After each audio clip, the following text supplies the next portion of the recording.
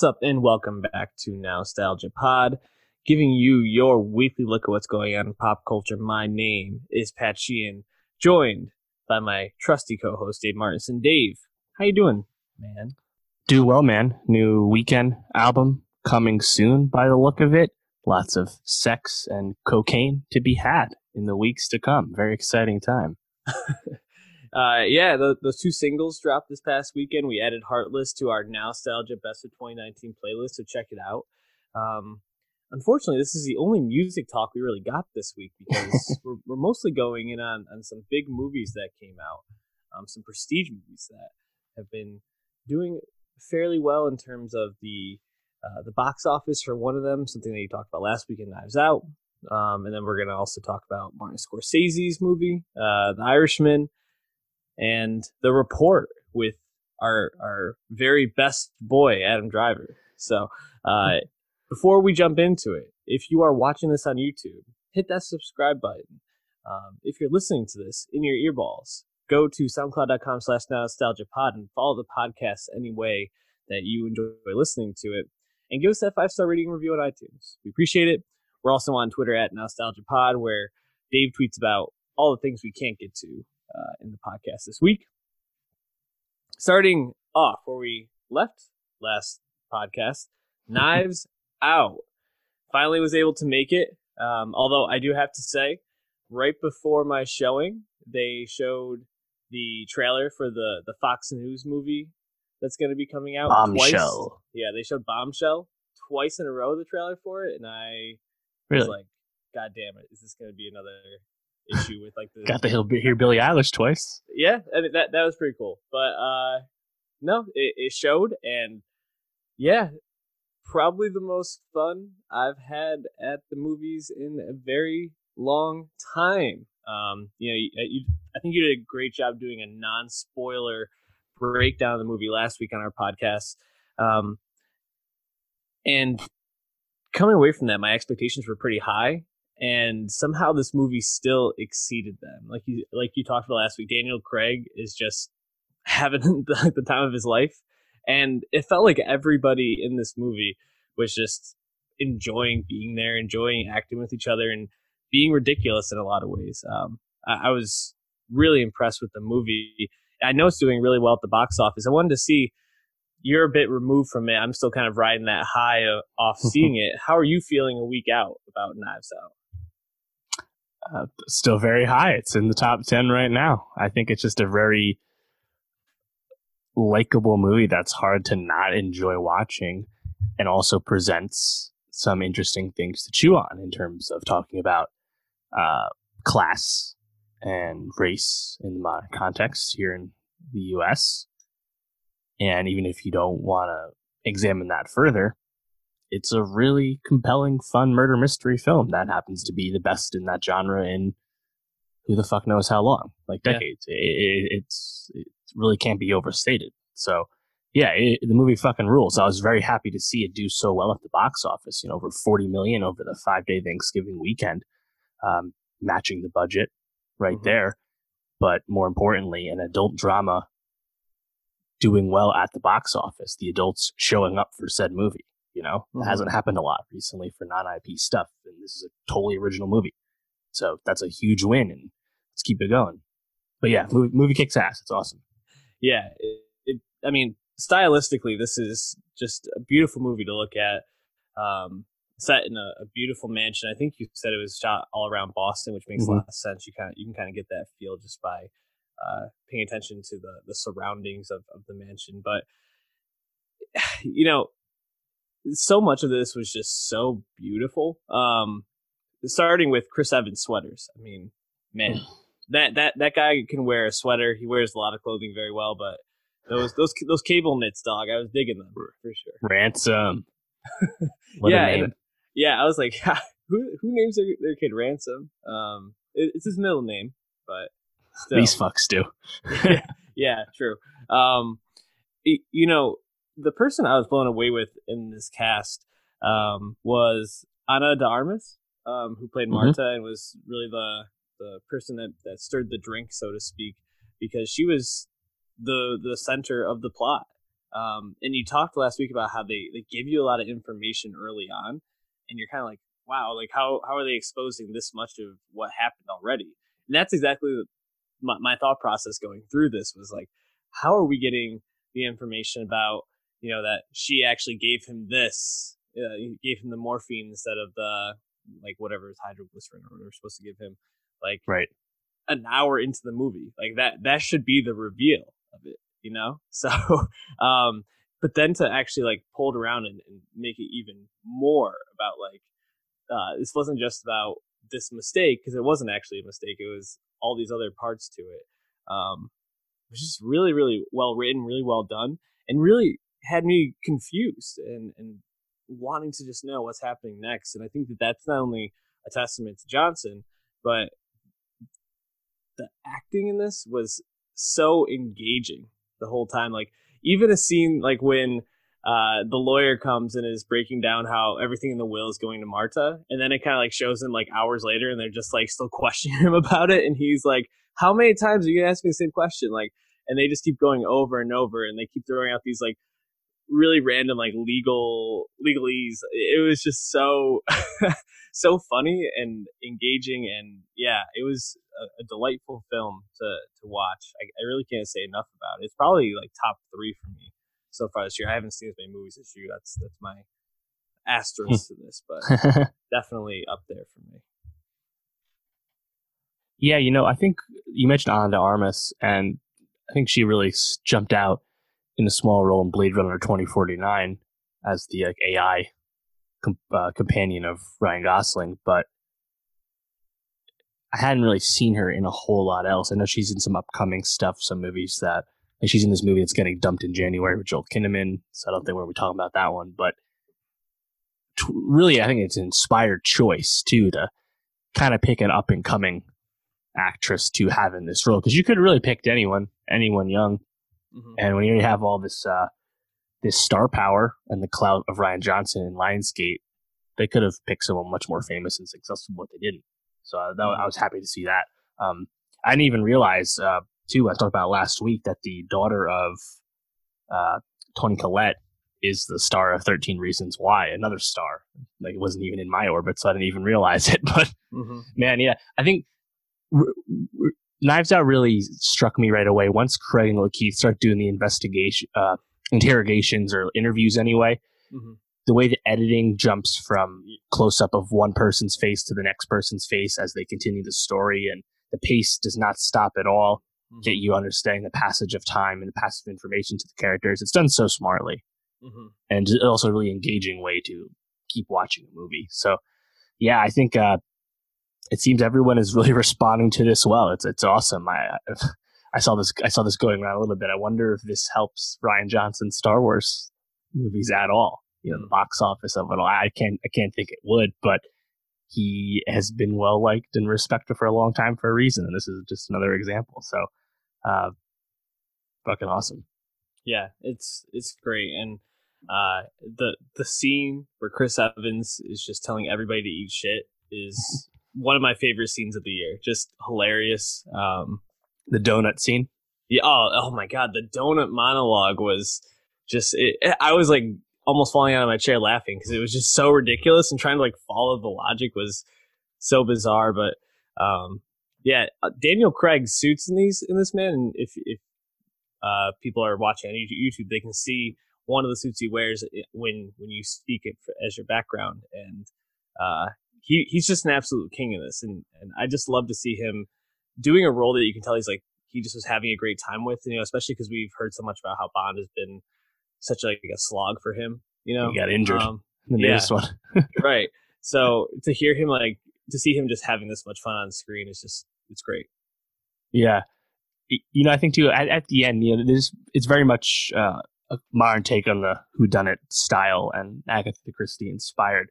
So there's familiar like beats or what you think are beats in the movie. And one of those is at the end, of course, when the lead investigator, Craig, is explaining how he figured everything out, right? Mm-hmm. And that's something, that's a tropey thing in this genre, yet you just have your mouth wide open listening to Craig. It's like the most gratifying thing ever once you've watched the rest of the Knives Out up to that point, Mm-hmm. So Yeah, I think the movie just really works, and also, unfortunately, is not like much else right now. So I think it No. also is being benefited by standing out, just for the sake that it's kind of a one of one in terms of, I don't know what else you would compare it to the past few years. So it's just exciting stuff. Very unique for sure. Also, just wanted to shout out Edie Patterson. Hell yeah. We talked about her on Righteous Gemstones. I feel like she's really had herself quite a year. And she's great. All these actors are just fun. Like, you put a bunch of actors together, give them a fun whodunit, and a good director, and make a little bit of magic. So if you haven't seen Knives Out, if you're on the fence about it, and for some reason you listen to our spoiler review, go see it. We can't recommend it enough. But that was the only movie I made it to in theaters, and I think for you as well this week. But luckily, Prestige Movies came right into our living rooms, and we're gonna start with one that was on Amazon, The Report, the Scott Z. Burns film, starring, as I said earlier, Adam Driver. This was a movie when I saw the trailer, I was very excited about this because it felt a lot like a modern All the President's Men in a way. Sure. Spotlight kind of was like that too. A couple of years back, obviously won the Academy Award for Best Picture. And I was pleasantly I was appeased by this film, but I don't think I was as blown away as I was expecting. I'm wondering where you fell with it, and then maybe we'll start talking about what we liked, what we didn't like. Yeah, I like the movie. I like it because I think this is a very engaging story. Obviously, this is really just is a docudrama, and that story about the investigation into the torture methods used by the U.S. Following 9/11 and all that. It's compelling stuff, and just kind of seeing that come out, I think, was really cool. I think Driver, in a sense, elevates the material. Net Betting elevates the material. There's a lot of talented people in small roles as well, but it does stand out for how it's not like Spotlight and how it's not like All the President's Men. When Driver meets with Matthew Rhys, who plays an unnamed New York Times reporter, he doesn't give him the evidence. He doesn't hand off. He doesn't leak anything. Mm-hmm. There's no moment where the CIA chases Driver as to try and get him from leaking something or passing off something, right? Mm-hmm. Like the pulp that you expect in these stories isn't there because the movie's just faithful to how it actually happened. Right. So it's dry in that sense. Yeah. And I think it kind of works with how the story is going because I think you can watch The Report, which is really about stuff. This investigation by Daniel Jones, who Driver plays. This happened she started doing this 12 years ago, right? A little more than that. Like it's a little dated, but you can still kind of apply this movie to today.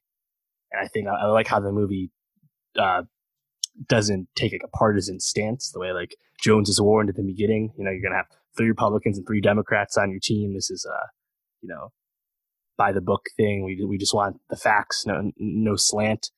I think this movie kind of is like that too because it doesn't pull punches for either side. So I still quite liked it, but I think it can be dry for some people. I totally understand that. Yeah, where I think I was a little bit just felt on the fence was,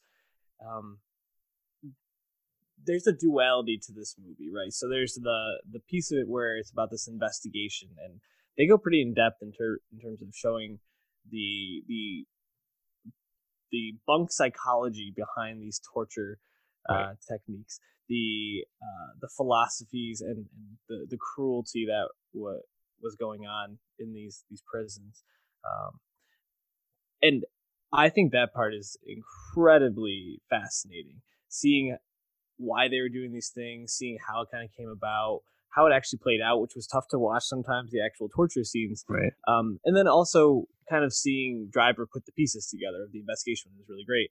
I feel like where it kind of maybe wasn't all of that it could be, or I was left a little bit dissatisfied, was just with the personal side of it, because they did try to pull in how this was impacting Daniel Jones. mentally, how he became very obsessed with it. There was a scene in the beginning where they're like, "Do you ever take a day off?" And he said something along the lines, "I haven't taken a day off in 5 years since this investigation started." And I think the fact that he was able to do this is incredibly impressive, but you kind of are just left seeing that this is kind of pushing him to the brink of like his ability to like deal with anything. He's just like so on edge and so incredibly stressed out by the pressure of this report. But I feel like it doesn't really sink in enough about like how this impacted him individually, and I felt like they kept bringing it up enough where I wanted to hear more about it. So I think it was just kind of hard to balance the two different parts. And one, I think they did really well, while one part, the personal side, I felt like they maybe could have fleshed out a little bit more. But still, really impressive movie. And for something that, coming up with a report and investigation can not always be the most fun thing to watch. I thought they did a really good job of making this a quick watch, something that felt like it flew by and wasn't dragging at all. Yeah, I agree. Just thinking about the rest of the cast, like Tim Blake Nelson comes up as a guy who was in, at one of the black sites and protested what was going on, and he meets with Driver once, and that's it. Again, like he does not become Deep Throat in this story. He just kind of makes his thoughts known, and that's it. Sarah Goldberg, small role in the beginning, but she kind of gets to what you were just saying about how the social life of people working on this kind of task, how that would be impacted. And I did think she was pretty good in the few lines she had. Cool to see Michael C. Hall in something more mainstream. I hadn't really remarked about him in quite some time, now to come think of it. But then Ham, kind of playing someone that you can go either way on his character. Of course, he's playing Dennis McDonough, who became Obama's chief of staff. And I think what the movie really started to hit for me is when we transitioned from the obvious criticisms of how things were handled under the Bush administration, and then you get to Obama's first term and how some things changed and some things didn't. And you kind of get the sequel, of if there was to be a sequel about drones and how drones have been used by the U.S. the past 10 years, right? And I think that's a lot more public already than the torture methods were at the time. The movie didn't really pull any punches, which I really respected. And I thought Annette Bening, as Dianne Feinstein, who's obviously a Hall of Fame civil servant as far as U.S. history goes in terms of just having a long career in government. Annette Bening, she wanted to get the Oscar. She's been trying the past few years, you assume, given the kind of role she's doing. Obviously, this is not going to happen, but it was another good performance from her, which is just the norm. So yeah, I think it's just well told story. Corey Stoll comes up playing a expensive ass lawyer, and you're like, yeah, I buy this. I buy everything I'm watching. Yep. Yeah. Incredibly well acted. I think the writing, just the way that they kind of structured the script is really impressive. I guess I was wondering, because we've reviewed quite a few movies that have been Amazon Studio releases, and where do you think this falls in terms of like Amazon's like prestige movies? Like I'm trying to think which other ones. Lost City of Z comes to mind. I don't know if that was strictly in Amazon Studios. I believe so. It was, yeah.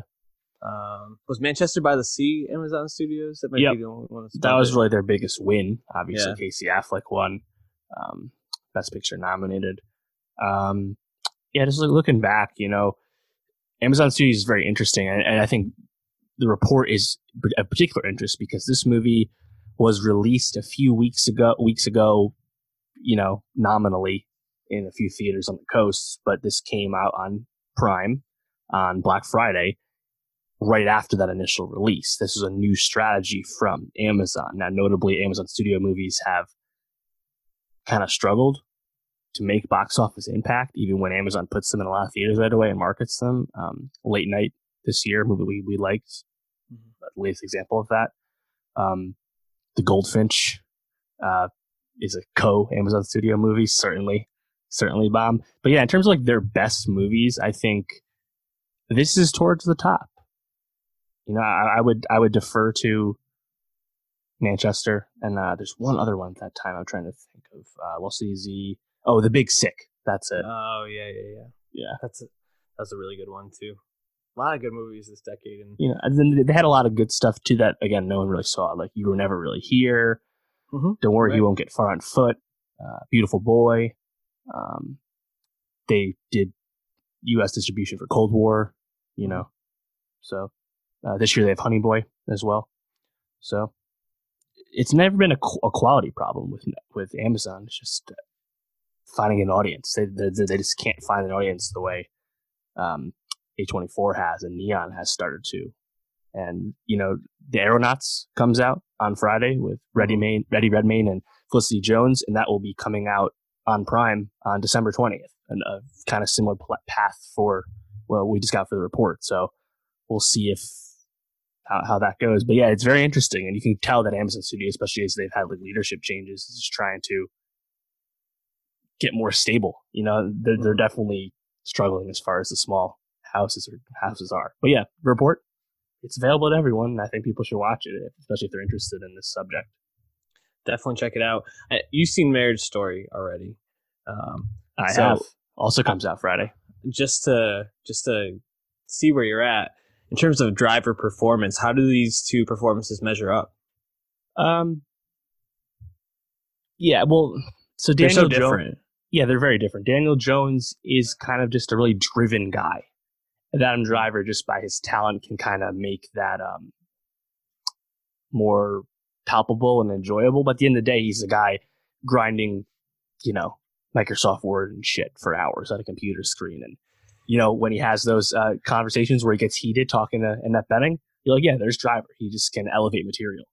Mm-hmm. But it's not like the best role or anything. Again, I think that speaks to just the dry nature that is this, factual story. That's just the way it went down, right? So there's only so many moments for Driver to stand out. Mm-hmm. Marriage Story is anything but that. It's a very showy performance, especially at that climactic or anticlimactic fight scene that he has with Scarlett Johansson, where you get a little Kylo Ren. So yeah, this is not in the Driver canon, but it's kind of like the Driver. He's always good. Yeah. Yeah, I think we're definitely going to get an Adam Driver Best Actor nom, but it's going to be for Marriage Story. It's pretty much what everybody's saying.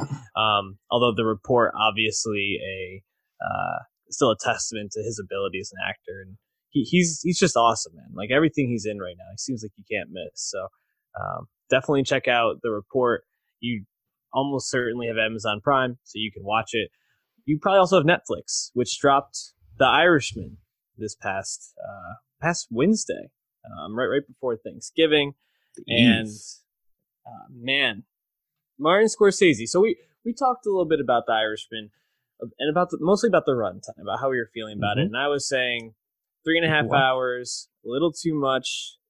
Cut it down. Try to make the story a little bit more succinct. I shouldn't have doubted Martin Scorsese at all. Yes, I was worried you were going to double down. I will say I think there are some parts where the movie breathes just a little bit too much at times, and listening to objectively, it's long. Yes, it is, obviously. And I watched this in 2 sittings. I watched the first 2.5 hours, and then naively saved the last hour for just another showing, which was tough because that last hour is bleak. But I still found everything about this movie incredibly engaging, and to use a word I brought up a lot today. But that's important for a 3.5 hour movie because it like a movie like Silence, where you have Andrew Garfield and Liam Neeson and and Adam Driver, and they're basically just going through these torture scenes and they're just kind of like sitting not there having fun basically the entire time. The whole time. Neither is most of the Japanese people in the movie. Yeah, it's just misery. That feels like a long 2 hours and 45 minutes. This felt like a very quick 2 hour or 3.5 hours. Yeah. And I think that's a testament not only to the performances. I mean, you have these three guys basically centered around Pacino, Pesci, and of course De Niro playing the main role. And everything about it is just gripping. whether it's Pesci playing this like obvious sociopath as Buffalino, but also in this very like calculated way. It's basically like the opposite of his Casinos. That's Tommy. Yeah, it's Tommy. Yeah, or Goodfellas. I'm sorry. And then you have Pacino as Hoffa, and he's dialed up to 15 pretty much the entire time, just like screaming all over the place, just like in the best ways possible. And then obviously De Niro kind of playing the middleman, playing the main character who's driving the story along, but also a tragic figure who doesn't realize how much he's actually losing by the relationships he feels like he's gaining from. So it's a really great movie, and it's another one of Scorsese's just brilliant pieces of film. I'm assuming you felt the same way. I did, and I think The Irishman, you have more of an appreciation for it if you're more familiar with Martin Scorsese's work. Yeah. There's some obvious stuff, like towards the end, you have a tracking shot in the nursing home where Frank Sheeran's old ass is, living out the rest of his days alone. An obvious homage to the Copacabana scene, famous in Goodfellas, one of the most iconic tracking shots there is. But then there's more subtle things, right? Like The Irishman at no point through Frank's narration ever really glorifies what's happening. And by the end, you see how much he had lost, as you said, and how alone Frank was, and the feeling of unfulfillment that kind of goes in the face of past things that Scorsese has tried. Goodfellas, despite ending poorly for Henry Hill, looks like an amazing time the whole time, right? Mm-hmm. And Wolf of Wall Street, while not a gangster movie in a traditional sense, definitely looks like it's fun to be Jordan Belfort in the moment, right? Even if that's not some movie that really even endorses what's happening, it's definitely enjoyable, and thus has lent itself to many a meme, as we all know. Mm-hmm. But The Irishman it just felt so meta to me, and like why? And I think part of it too is De Niro is old. He's 70, 78. Shedding right down. Marty 77, Pacino 79, Pesci 76, and I forgot how old De Niro is, but he's around that age. Mm-hmm. And even though he was de-aged, which I think looked nice, he still moved as an old man. And kind of seeing him move through the movie, like almost like 76, by the way. Right. Seeing him be like more slower and more measured, it just really felt like a perfect capstone on this like gangster genre. And like, do we ever need a movie about the mafia again? Like, I honestly don't know if we do. Like I don't know. Between like the two Godfather movies from Coppola, and then the 3 movies that he's done, Marty, with Irishman, Casino, and Goodfellas. Like, I mean, like I just don't know, like cinematically, like what can we get new? Like, obviously, we can revisit new characters, and I think partially I liked about this just from a historical standpoint is Russell Buffalino and like the Philly mob is not something I think anyone's that familiar with, right? We know the New York stuff, and we know Chicago from Al Capone, but we don't really know all the other, big aspects of the Casa Nostra, right? And that was cool to see. But then, like, we could get new, less famous mobsters, but like, I just like, what does anyone have left to say about like mobsters anymore? I feel like this was an amazing capstone. I mean, it's an amazing movie. I think that there's always going to be stories to come out of it, just because the mob has so many myths and so many actual very fascinating stories. It's just like even if it's a fictionalized version of the mob or something like that, I think there will always be room for mob movies. But what you're talking about, actually, I think he actually encapsulates at the end of the movie, when he's looking through the pictures and the nurse says, "Oh, who's that?" And he goes, "You don't know who that is? That's Jimmy Hoffa." And she's like, "Oh, Jimmy Hoffa." And he's like, "You really don't know who that is?" And I think that speaks to there's a divide with the people that watch this movie. I had no idea a lot of the stuff about Jimmy Hoffa going into this, and I Interesting. Came away. Did you know he disappeared? Did you know that? Yeah, I knew that, and he was supposedly at the Meadowlands, and that's actually another piece of this, is that I knew the lore of his death, and also how this supposedly were stories from a guy who's on his deathbed and might not actually even be exactly what happened. This is more of just like Heard You Paint Houses, right? The book.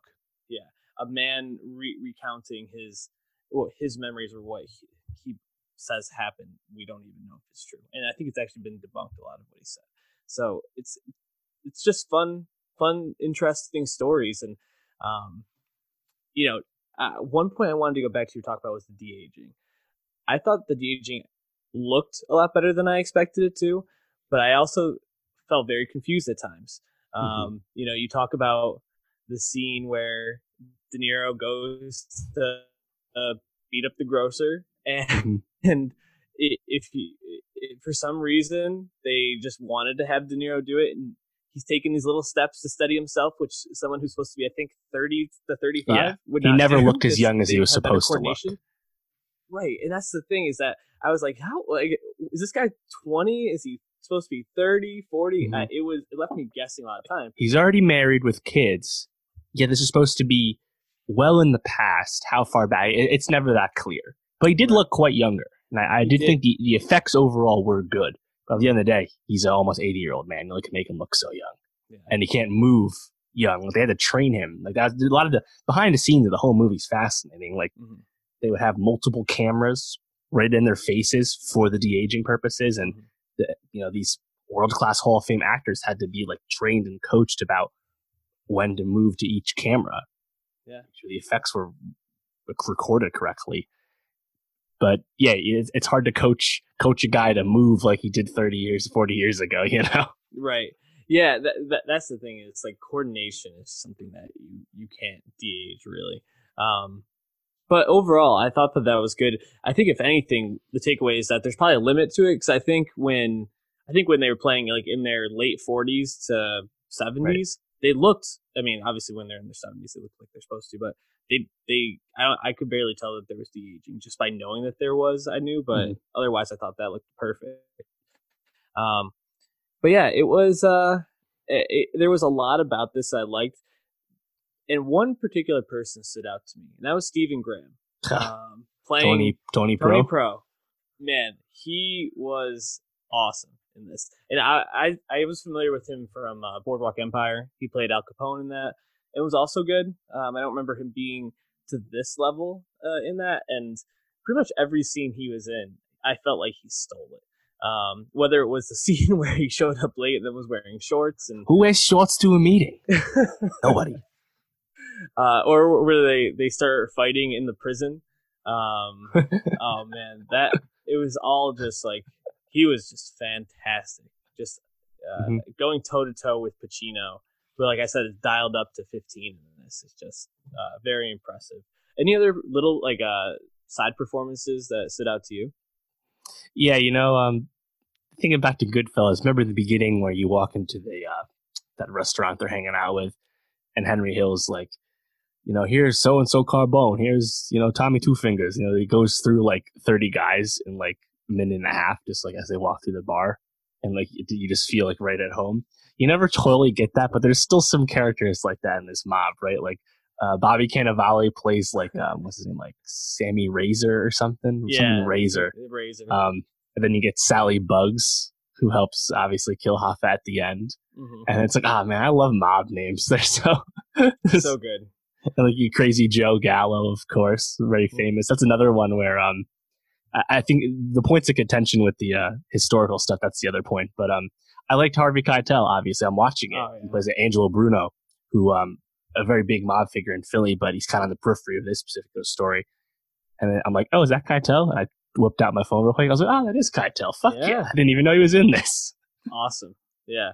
Keitel was great. Jesse Plemons also good, playing Hoffa's dumb adopted son. Always love to see. The fish scene was incredible. Yes, so good. And I was left a little confused as to like where he went when Hoffa gets murked like 2 minutes later, but he just drove away. I guess I assume.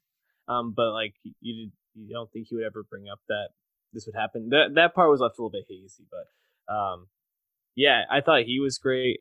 Anna Paquin, there's been some criticism around her role in this, right? Because she plays his daughter, who is very close to Hoffa, didn't like Buffalino, and then it's kind of like the emotional gut punch at the end because she wants nothing to do with her dad because of everything that he put her and the rest of the family through by making the choices that he did. Saw who he really was. But she doesn't say much. What is she? Has maybe like 3 or 4 lines in this movie. Yeah, not much. It's really just her looks and her facial expressions. Yeah, Peggy. But I saw a tweet kind of addressing this, and someone said, this is a criticism of Martin Scorsese in general, that he doesn't really write strong female characters, and that he, does that make him misogynistic? And the tweet really, I think, addressed this well, saying he looks at these people and tells these stories of these men who are pretty awful guys, and awful guys treat women like this. And it's not to say that Martin Scorsese doesn't respect women or think that they are worth telling these stories about. He chooses to tell these stories about these terrible people to highlight it. And sure, sometimes he makes these people look very fun, and people can interpret and idolize the characters in these stories whichever way they want to. But I think at the heart of almost every Scorsese like movie about the mob or wealth is pretty much like these things corrupt people and make them awful human beings. That seems to be at the center of pretty much all of these stories. And there's a lot more to it than that. That's a very like condensed, I think, thesis to summarize those. But I think the criticism around Paquin's role and just the lack of strong female characters in general in these movies is not a fair critique in my opinion.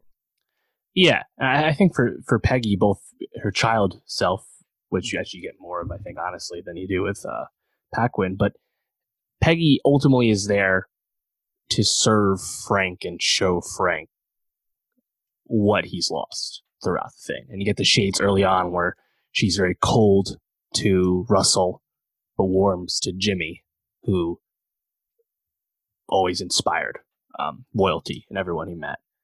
And ultimately, this was told from Frank's perspective. He is narrating the movie. I think the narration was effective. He had some funny lines as well, but even when he was just kind of going over montages, it was good. But I would it be nice to get more of her thoughts? Of course it would have been. But I think it doesn't really detract from the movie, and I'd actually be curious to see what does Paquin think. Obviously she took the role. Obviously she was happy to be in a Scorsese movie, act alongside these people. But I was curious, like, what does the actor think about the critiques, just, from an objective perspective? I don't think she's weighed in yet. I haven't seen anything. But I haven't seen anything either. I think back to Margot Robbie with Once Upon a Time in Hollywood, and the critique around Sharon Tate and how she didn't have a lot of lines in the movie either, and she seemed to address it pretty straight on, saying she didn't agree with the criticism and didn't feel that way going into it. But yeah, certainly I think this is a little bit different because Robbie had a much bigger role than Paquin. Movie was ultimately about what we lost with Sharon Tate. This is not, right. We're not getting that about Peggy Sheeran or whatever her last name became. But man, so about the other what's up with the lead performances? Because obviously you have De Niro carrying the movie. He's in the movie the whole time. Obviously he's good. But I think what really stood out to me was, we'll get to Pesci in a second, but I really like Pacino as Hava. I thought it was a perfect fit.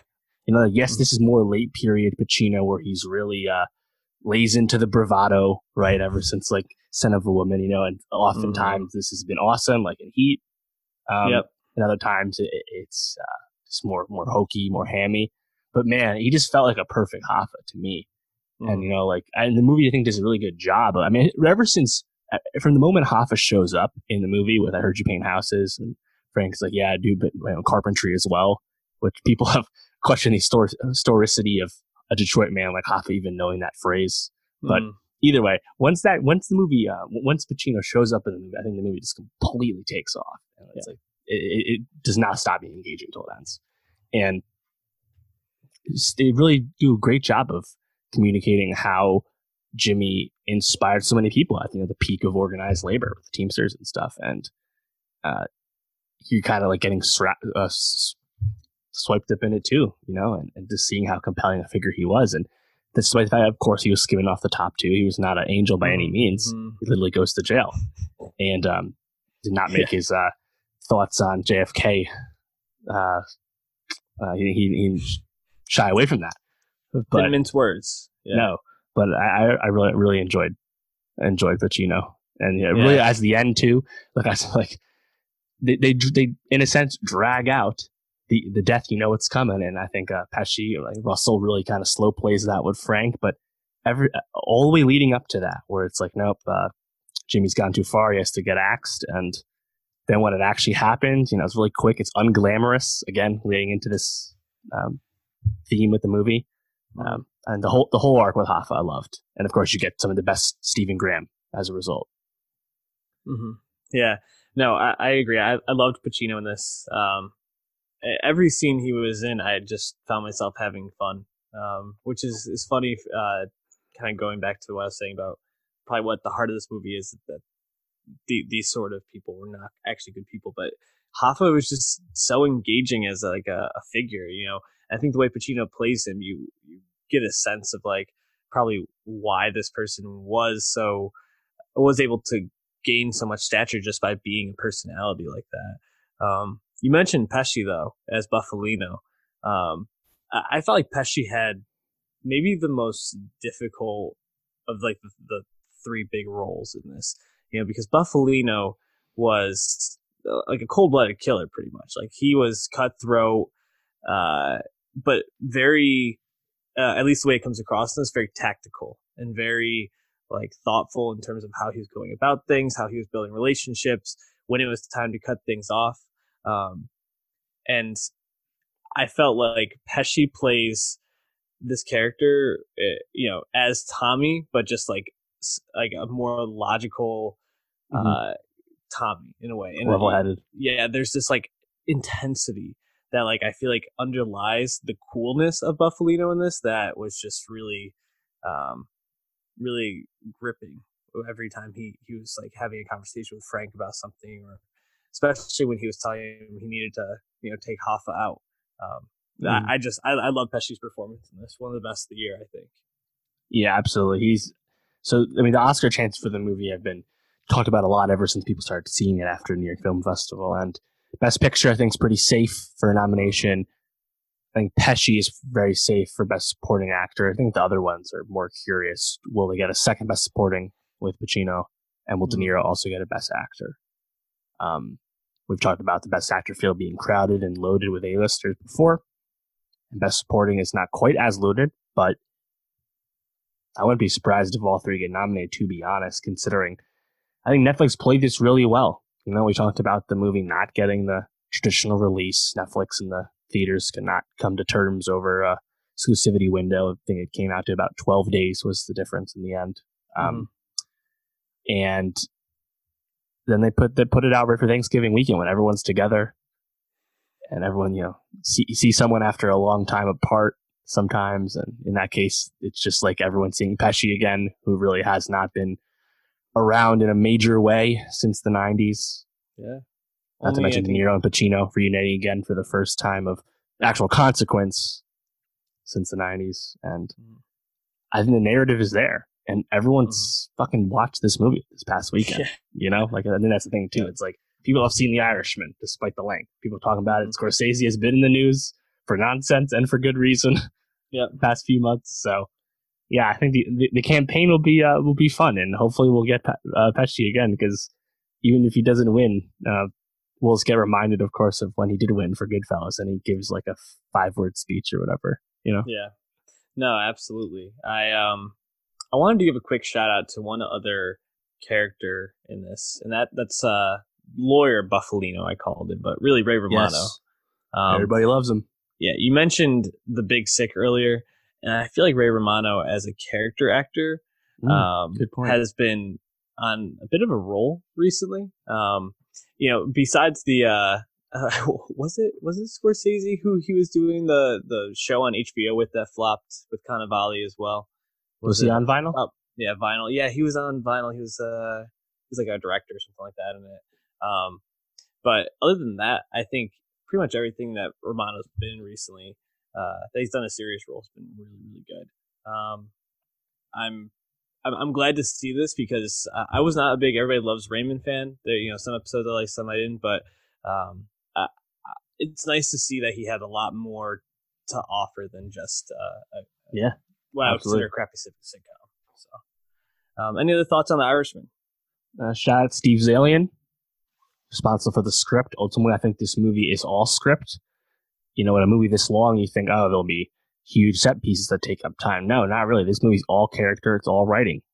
It's basically constant dialogue, except for a few moments of violence.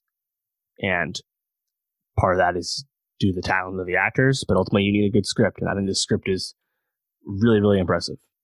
Yeah. And despite its unwieldy length, it really kind of captures its arcs in a succinct way. The overall arc of Frank, the Hoffa arc, which we already remarked on how much we liked, and kind of everything in between. So, a best adapted screenplay also would not shock me.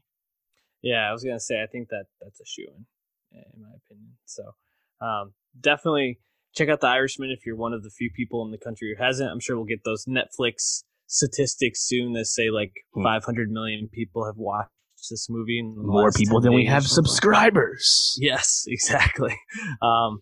But that's going to do it for us this week. However, or at least we'll say for this episode this week, because later on this week, we are going to start our best of the decade talk, starting with movies.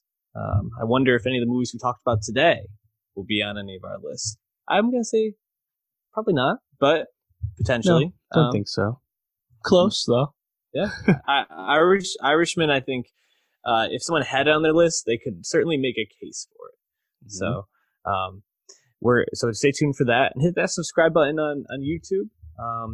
If you want to get ready for our weekly pod next week, Dave, what should the people be getting caught up on? Marriage Story is out on Netflix on Friday. You can check my spoiler-free review on that if you somehow don't know why people like that movie. Pat was very excited to watch that, we know. Camila Cabello's second solo album, Romance, comes out on Friday. That'll be interesting. And Silicon Valley wraps up its final season on Sunday. Yeah. And The Aeronauts, I think, again, opens up, at least tangentially. Probably won't be by me or you, but it's out there in the world now. And and Marvelous Mrs. Maisel season 3 drops in full on Amazon on Friday. We'll talk about that in probably 2 weeks. So things are still coming out. It's going to start winding down, thankfully, in the next 2 weeks. But content coming. Stay tuned. Stay tuned. Again, hit that subscribe button. Follow us on Twitter at NostalgiaPod. We'll catch you next week.